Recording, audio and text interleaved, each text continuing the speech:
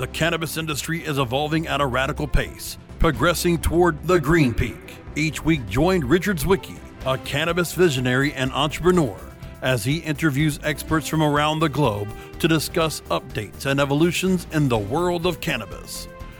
Let's make that climb together up the green peak with your host, Richard Zwicky. Hi, everybody. I'm Richard Zwicky of the Green Peak, and joining us today, we have David Nikzad with Ei.Ventures, which is a bit of a turn for us in that it is a company focused on psychedelics. And welcome aboard, David. Yeah, aloha. How are you? You're based in Hawaii, I gather, and came to the space. You originally were in cannabis a few years ago, but now looking at psychedelics? Been in the cannabis space for about 15 years. Started in Southern California and have been involved in the psychedelic space for about a decade now. Okay.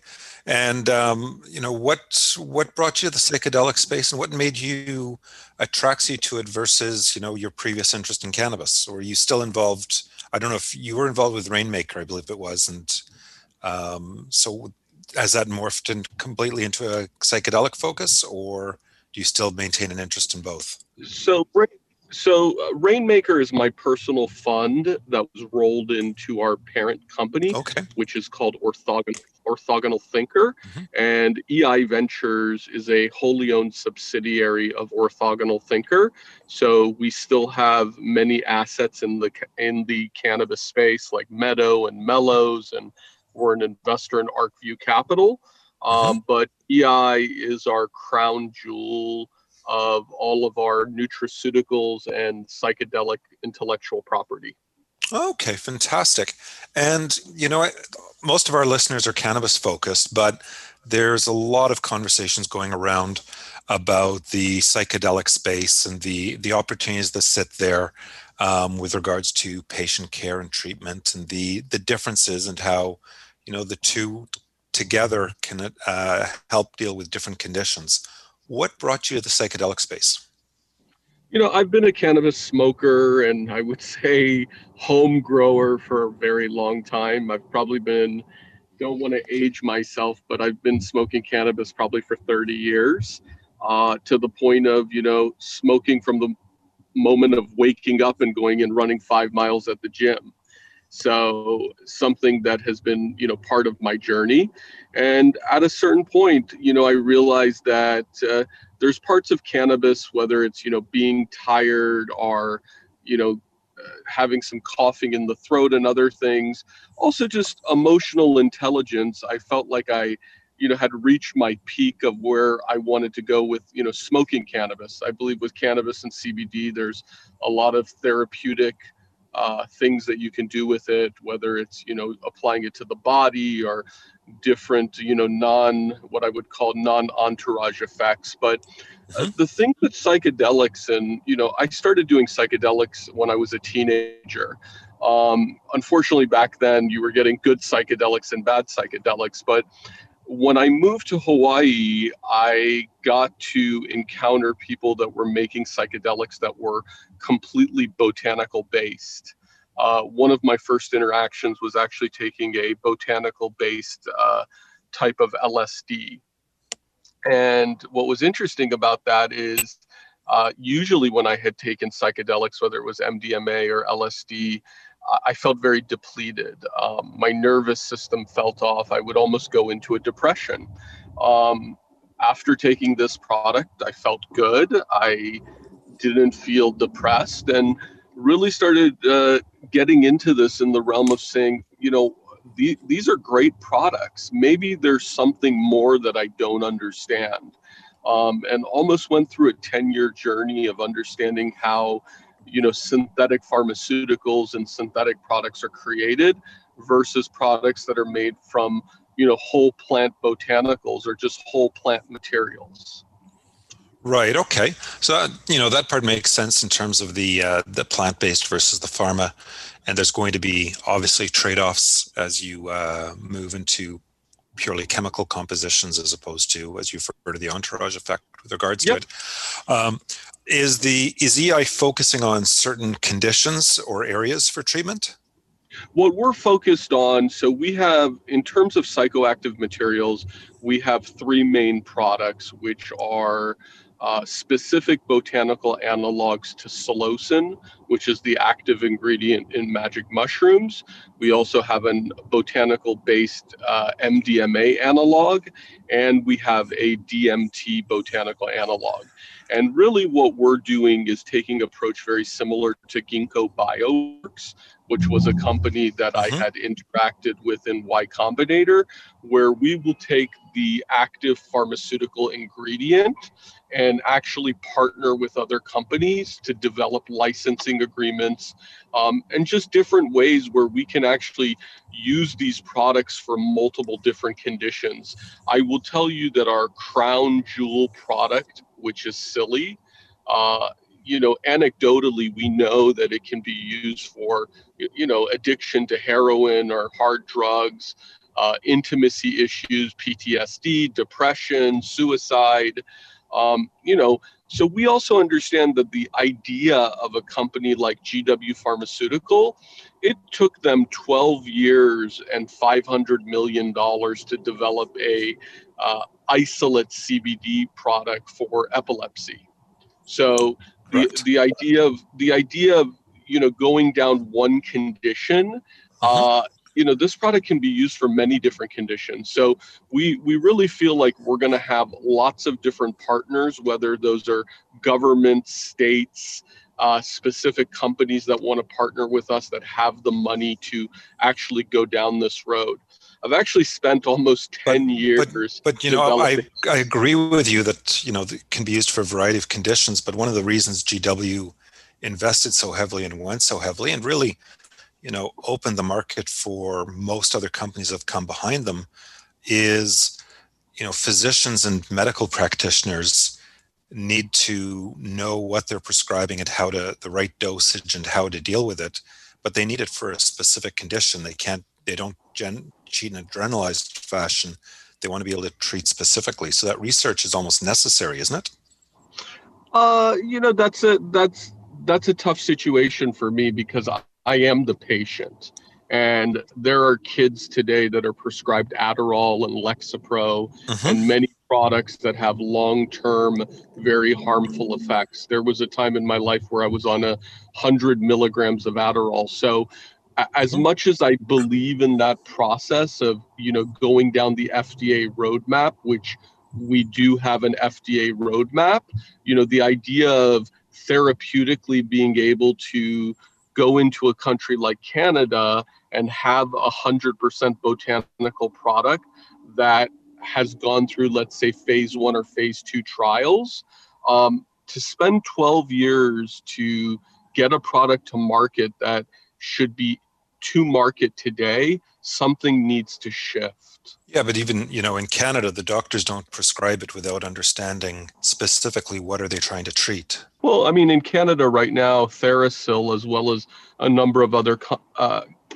companies, are using it for terminally ill patients. But that's also opening up where they're going to use it for lots of other disorders. Yeah, no, I mean, I live in Canada. I'm very familiar with the system here. I mean, but it's and there's a very strong basis, and we were in Canada was very advanced in terms of helping open the medical cannabis space, but it was still very focused originally around 8 conditions that doctors were able to prescribe against, and it was only, we opened up the law in 97. The first company started producing in 2003, and it took till about 12 years later, the next company started opening up.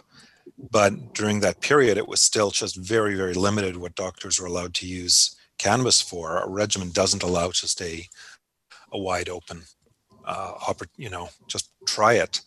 It's because that's dangerous.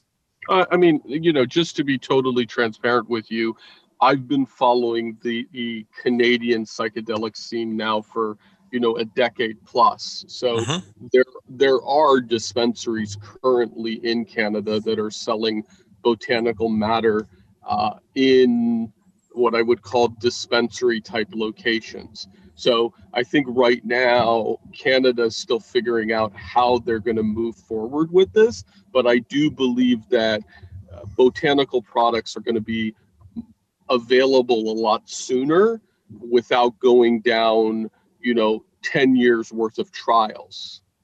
Sure.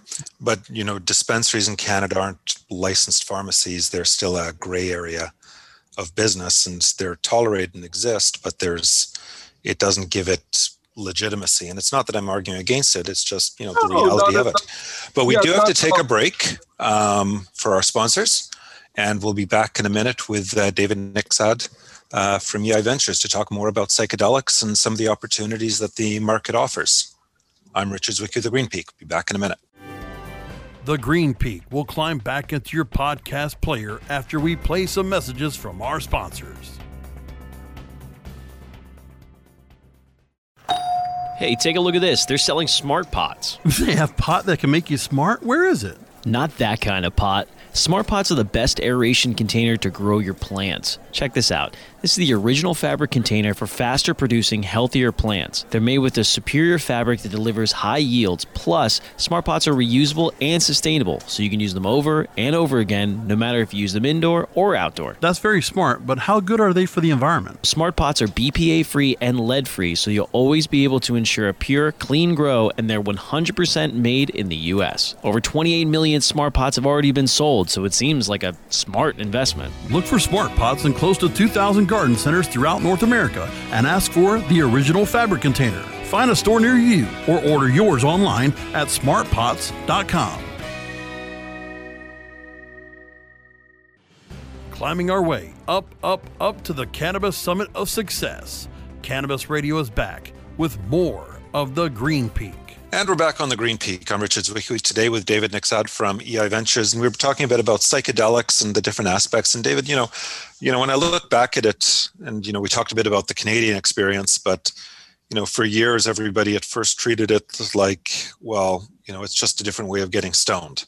And then people started recognizing there were more and more benefits, and we started learning more and more about cannabis and the way to use it. And I've seen some amazing life-transforming effects on people with nerve damage, neuropathy, of course, epileptics, and others. And there still remains some skeptics. And, I understand and, feel, that there is a real place for psychedelics in the medical lexicon as well, and should be discussed and used in the course of patient treatments. My concern is just that we don't,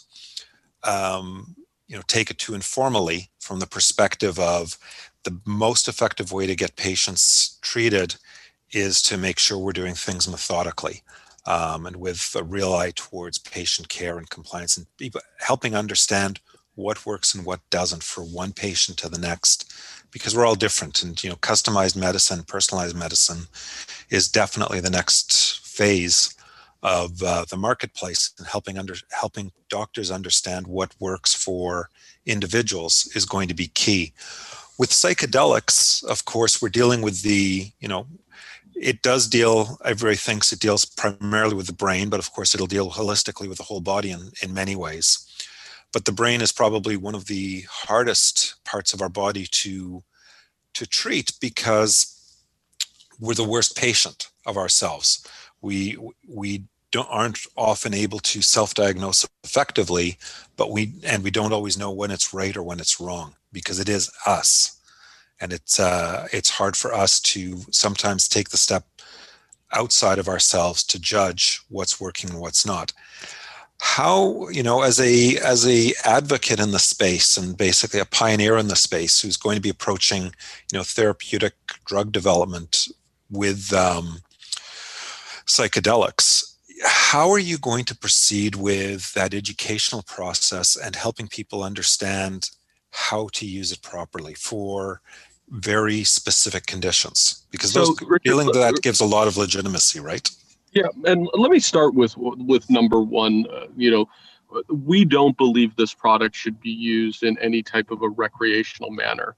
Just to let all the listeners know, I went through a process of using this medicine for a long period of time, working on specific habit loops that I needed to get through, and understanding that today I only use these medicines when I need to, when I'm really going to work on myself. So we are not an advocate to say, okay, psychedelics are an everyday recreational product. Our FDA roadmap for ourselves is a 10-year plus journey.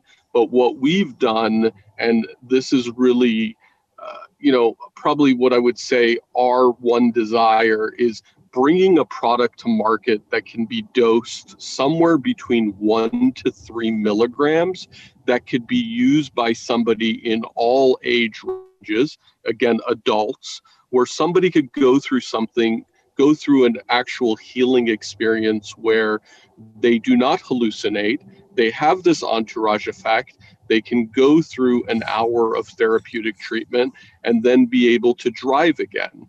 I think when we were talking before the break, my big issue right now in the psychedelic space is, and again, I am the patient, taking 25 milligrams of some synthetic psilocybin or dosing yourself with LSD, and that being an available product you're going to get at a pharmacy, that scares me. I don't see that as being, I don't see that as being anywhere near something that I'm an experienced psychedelic user, and I wouldn't even do that.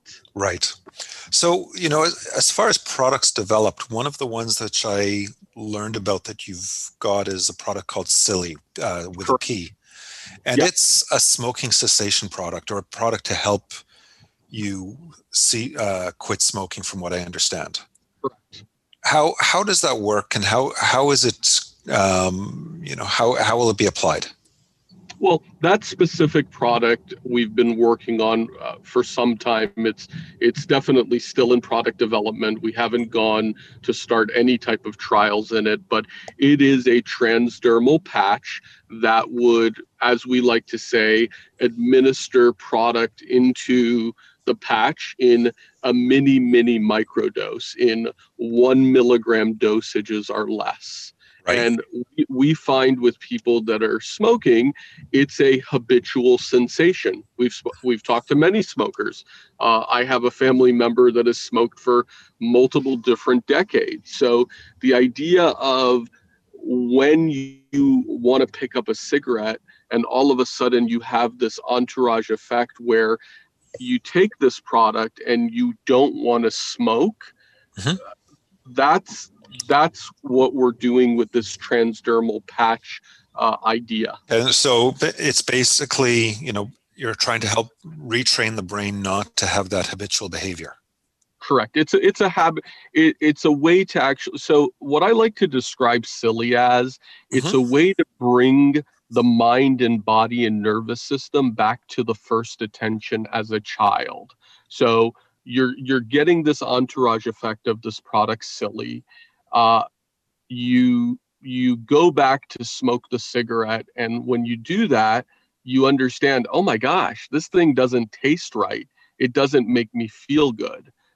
That's the beautiful part about Silly. It actually allows you to break out of what I will call the numbing of the mind and the numbing of the body that gets developed when you do something for so long. That's what a habit loop is. Right. Now that sort of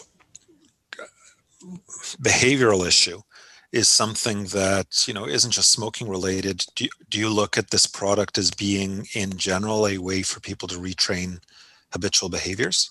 Absolutely. That's why I'm so excited about the idea of being able to develop something that is a 1 milligram or less dosage. You understand that 1 milligram is like a flake. There's no actual. This is something that goes through the nervous system so quickly, and it leaves what I would say no residue into the nervous system.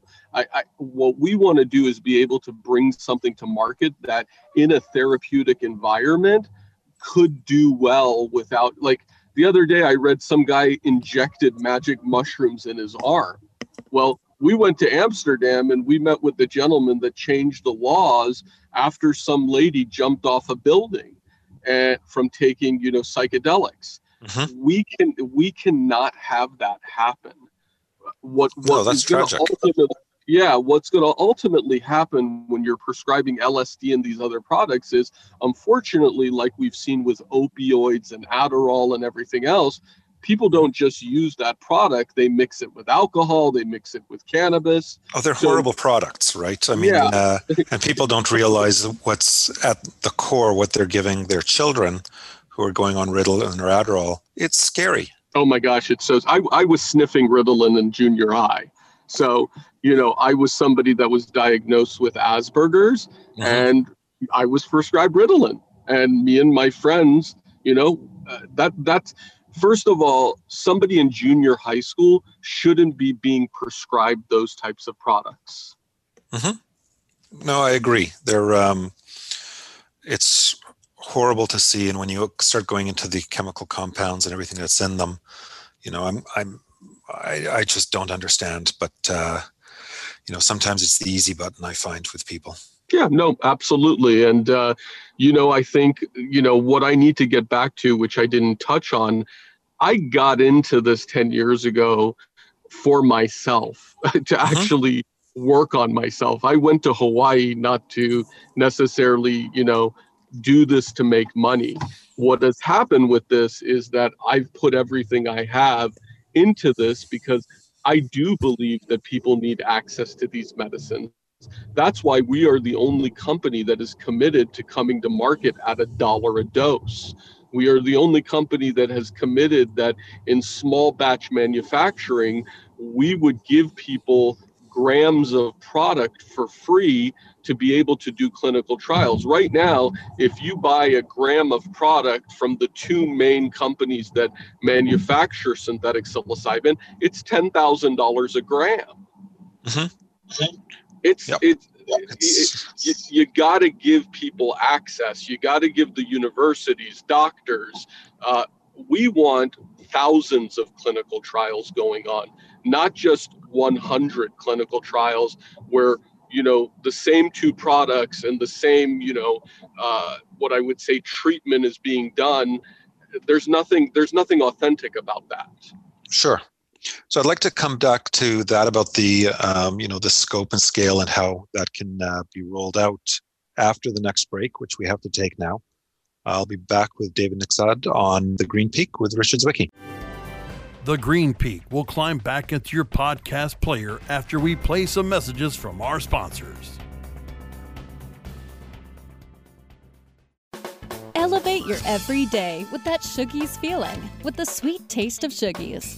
Add a cup of Shuggies to your morning coffee. Ah, how sweet it is. Shuggies infuses cannabis and cane sugar to make it the perfect sweetener with benefits.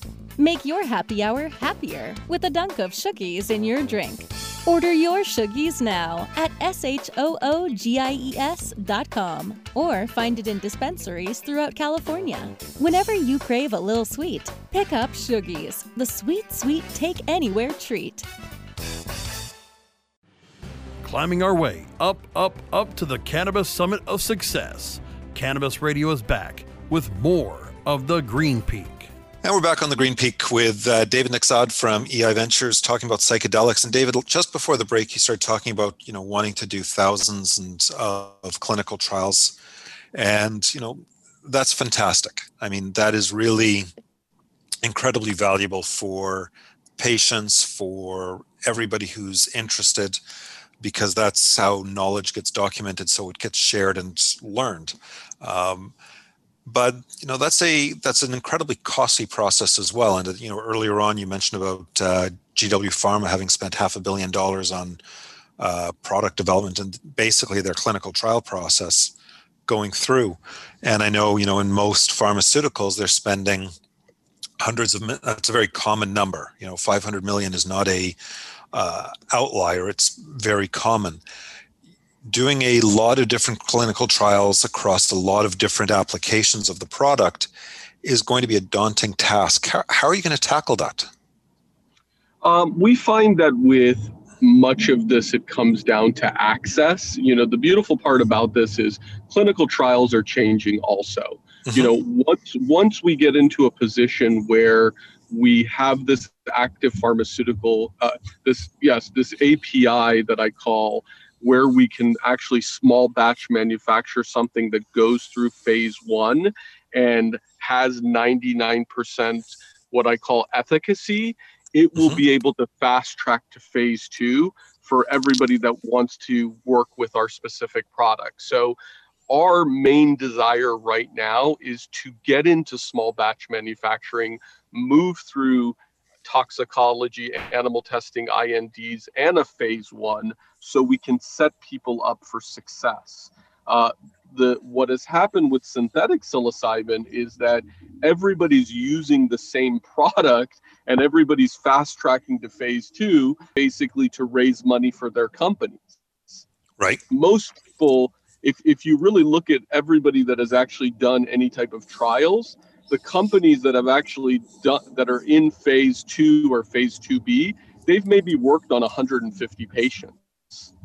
So I feel like we got to get out of this mindset of, okay, companies that are working on this are only doing this to pump their valuations and look better to investors. I think there has to be an element of actually doing something real and making these products accessible. So, it doesn't cost you $10,000 a gram to actually start, getting into clinical trials. So there's many parts of the model that we have broken down, and I'm happy to share that with you separately, of how to save money from not spending $500 million on trials. And it's really using technology and efficiency and, where we are today to say, okay, there are faster, better ways to do this. For sure. There's definitely better ways to do things. I think some of the process is extremely cumbersome in areas, and it's, but it's a challenging hill to climb. No doubt about it. Now, for patients or people who are interested in learning more about the space and about, your project, where do you recommend they go and visit to find out more online? I mean, the simplest place to go is Ei.Ventures. That's our main website. And what we've done is we've created an entire investor package or educational package, which is a summary of what all companies are doing and how people are going about these trials. We've also laid out, what our disruption methodology is. I think just going back to what we were talking about earlier, when you start down a process where you're going to charge $10,000 per gram to get into any type of clinical trial, that's the starting point of where the problem begins. We always like to go back to, what Tesla did with their battery. They open access the battery. That's the way we look at it, is let's open access this product and let's allow many more people to get involved with it. And yes, we do believe that 1,000 clinical trials should be going on today, and they should be for multiple different types of disorders. Well, I know the universities are always looking for partners for the trials. The question becomes, they need the product and then they need the funding though, right? So hopefully the two pieces can come together. We're in a society right now that has $2 trillion worth of investment capital out there. Yep. So there is plenty of capital. There absolutely is. There's always, people always looking for ways to participate. So that's excellent. Well, David, thank you for joining us today on the Green Peak. I'm, was very interesting, learned a lot. And, thanks to our listeners for listening, learning some more as well this week. And we're going to be back again with everybody next week. But thank you, David. Thank you very much, Richard. Really appreciate your time. Aloha. Aloha. Have a wonderful day. Which island are you on, by the way? I live on Maui. Beautiful. Yeah, it is a gorgeous island, and you definitely understand the power of botanicals when you live on an island like that. Yep, I can. Yeah, I love Maui. Yeah. All right. our cannabis is pretty good. Yeah, no, I haven't sampled that there, but that's okay. I live on a different island. But thanks, everybody. Of course. Aloha. Bye-bye. Yeah.